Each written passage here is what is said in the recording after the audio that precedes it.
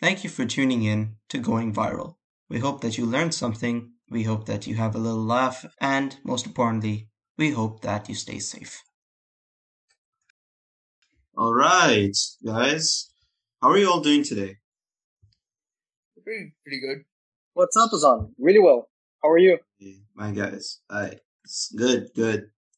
Um, so I think last time Yusuf was talking about business and economics and how COVID has really changed how the economy has worked, how business activities changed.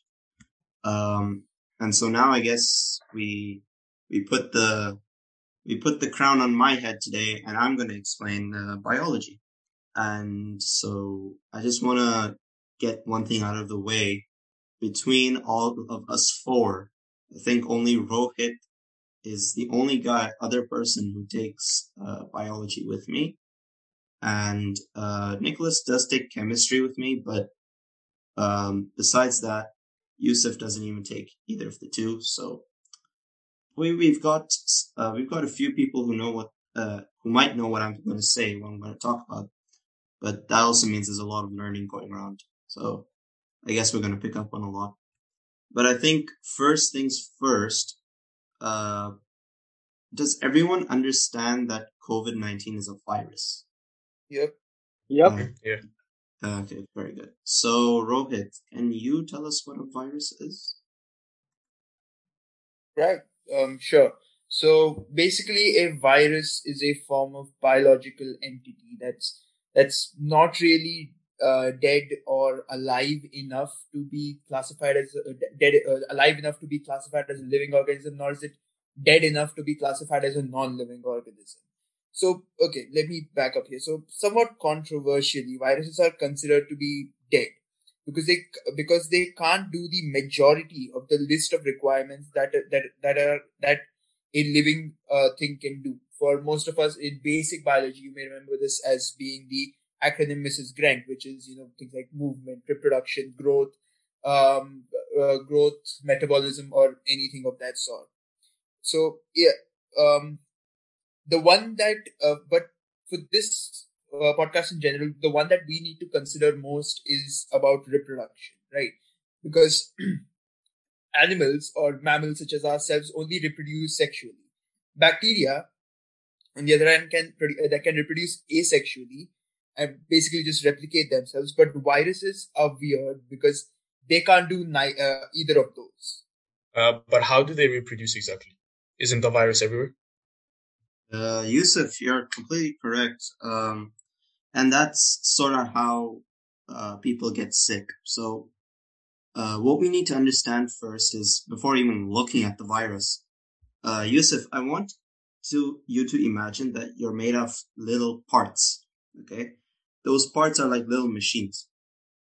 We call those machines cells. Why am I calling it a machine? Because everything that requires you to exist as a human being is made by the cells. They make proteins. Those proteins make other cells. Those cells make tissues, muscles. Those make organs that makes you alive. So that's why we call these things machines. And a virus is different in structure because unlike, it differs from virus to virus, but COVID-19 virus is special because it's basically a sphere, and the sphere has like little sticks sticking out of it, and we call those sticks antigens. An antigen is just another way of the virus announcing to the world that I'm a virus. I'm this kind of virus. I'm made of this sort of thing, and I like to infect this part of the body the most. Inside the sphere, which is mainly made of protein, is something called mRNA. That's the code that's required to make the machines work. So our own body produces mRNA, but the virus has its own mRNA, which it can't use without a cell. So that's why viruses do their very best to get into the human body and to make us sick, because they need those cells to be reprogrammed. Once that reprogramming takes place and this virus puts the mRNA into the cell, the cell makes more and more of the virus. That is how the virus will reproduce. Oh, that's so interesting. So that's when they replicate, right? So they just travel from one person to the next. It's like as if they pass on like as if we're coughing. Whenever we cough, they pass on like that, right? Exactly. So it seems like you understand. Guys, like the reason everyone tells us to social distance and why we need to sanitize, and during the pandemic, everyone told us we had to stay indoors, is so that the virus couldn't spread to other human bodies and infect more people. And that's why they said we need to flatten the curve, which means that we need to reduce the spread of infection enough so that healthcare professionals and people who are producing the healthcare goods and the like the tech, they have enough time to treat all the patients that there are. But if let's say there was no social distancing, let's say we just didn't obey the rules in that sense, the virus could go from person to person traveling around, and then they just infect as many people as they want. So when that happens, healthcare professionals don't have enough time to cope with the amount of people getting infected, and so the curve, which is the amount of people getting infected over a period of time, increases. Thank you, Azan, for that. But what I want to know is what about the PCR and the vaccine? How exactly do they work? Yeah, so that's a good question. And thankfully, we actually know how this works because the IB makes us I say us because Rohit knows a little bit about this as well. Um, they make us study how PCR works. It's a little bit complicated, so I'm gonna sort of break it down. But basically, PCR works by taking a small fragment of, well, anything and making more of it so that it's a bigger sample size to analyze. So this sample, for it to happen, the sample has to go through a process of heating and cooling. So, as a result, it becomes more ready to go to the next stage, which is DNA primers. Those are like a special kind of protein which help to elongate the DNA or mRNA sample. And they can only use, then they use a specific kind of protein found in a special kind of bacteria which lives in hot springs. And that's because it lives in hot springs, it's able to take up all of the heating that happens during the process. So are you guys with me so far? Yes, Yeah. very interesting, Azan. This is very interesting. The whole idea of the PCR. I actually never thought about that. So, Azan, so far, I do understand what you're saying. But why does the PCR need to be taken from the nose or the mouth instead of any other area from the body? Well, Yusuf, let me put it to you this way. Why do we need to wear a mask? Okay, well, if you can answer that. Uh, Yusuf, we wear a mask because the virus loves to get into our body through the nose or through the mouth most of the time. That's the part of the body we like to cover the most with the virus, with the mask, sorry. So what happens, as a result is that if the virus keeps entering that part of the body, that means that part of the space between our mouth and our nose, which is the pharyngeal space, that will probably be most susceptible to mRNA, which is given from the virus. So when we do the test there, we get a better answer. We get a better analysis as to whether the virus actually is in the body. But if we took it from any random area, we wouldn't know if you're properly infected or not. That's why we take so many PCRs, because PCR can change over time. The results can always change over time. So I think with that, we've really understood what how PCR works. And I understand that because, like I said, guys, I'm making it super simple because PCR is not easy to understand simply because it's just a big process. And it's not very easy to visualize. So what I might do is, I know this really good YouTube channel. It's called Azan Explains IB. Yeah, I might even make a Love video the on it. shameless plug right there. Really love the shameless plug right there. Gotta get views, you know what I mean? Yeah. Yeah. That's nice, Azaan. Anyways, continue, please. My bad, Yusuf. So anyway, basically when you get tested positive, what that means is that the PCR has enlarged the DNA sample enough so that we understand that there's enough mRNA in the body to confirm that you are in fact infected. So, Yusuf, you wanted to know more about the vaccine.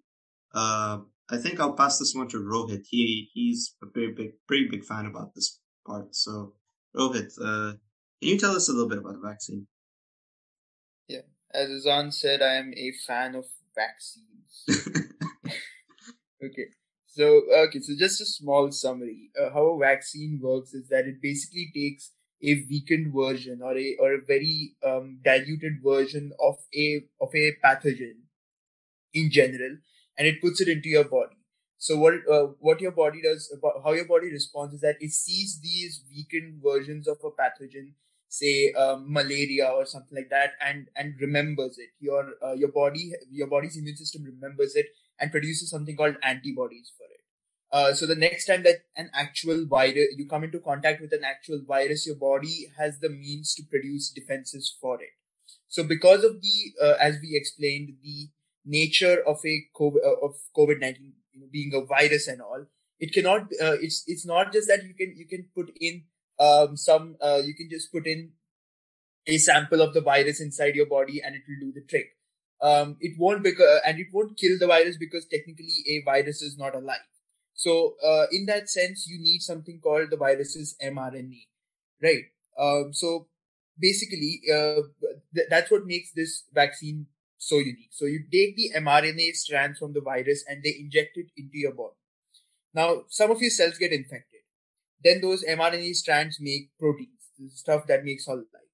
Now, your body at this stage can recognize that there's something wrong with it, and that the cells that are producing proteins are really not the kind that are usually there in the body. So it can produce the same kind of antibodies for it, and these antibodies act as weapons that are unleashed every time your body comes in contact with a specific kind of pathogen. It's called disease memory, and everybody has it. It's something which makes our immune system very great. And yeah, so that's basically how the vaccine works. Wait, Rohit, just to understand, or anyone else that could answer this. But if we have a way of taking out the virus by antibodies and everything that you just explained, then why did the COVID-19 kill so many people? Why was finding a vaccine for it so difficult? Nicholas, you're right. By the way, Rohit, that was a pretty good explanation. Turns out you can actually pay attention in class. Well done, man. Good job. I pay attention during exams, Azaan. That's the difference. Ouch, Rohit. Well, Nicholas, the thing is, there is an answer to your question, and from an IB biology standpoint, this actually comes from a unlikely place. Your answer comes from a very unlikely source, and it's got to do with evolution. So I'm going to answer your question by asking you this. Do we have a vaccine or do we have a cure for the common cold or for the seasonal flu? Thinking about it, actually, no. Do you know why? No, not really. Well, Nicholas, it's got to do with evolution. So in Unit 5 of the biology syllabus, we study about how every living organism goes through a process of survival of the fittest.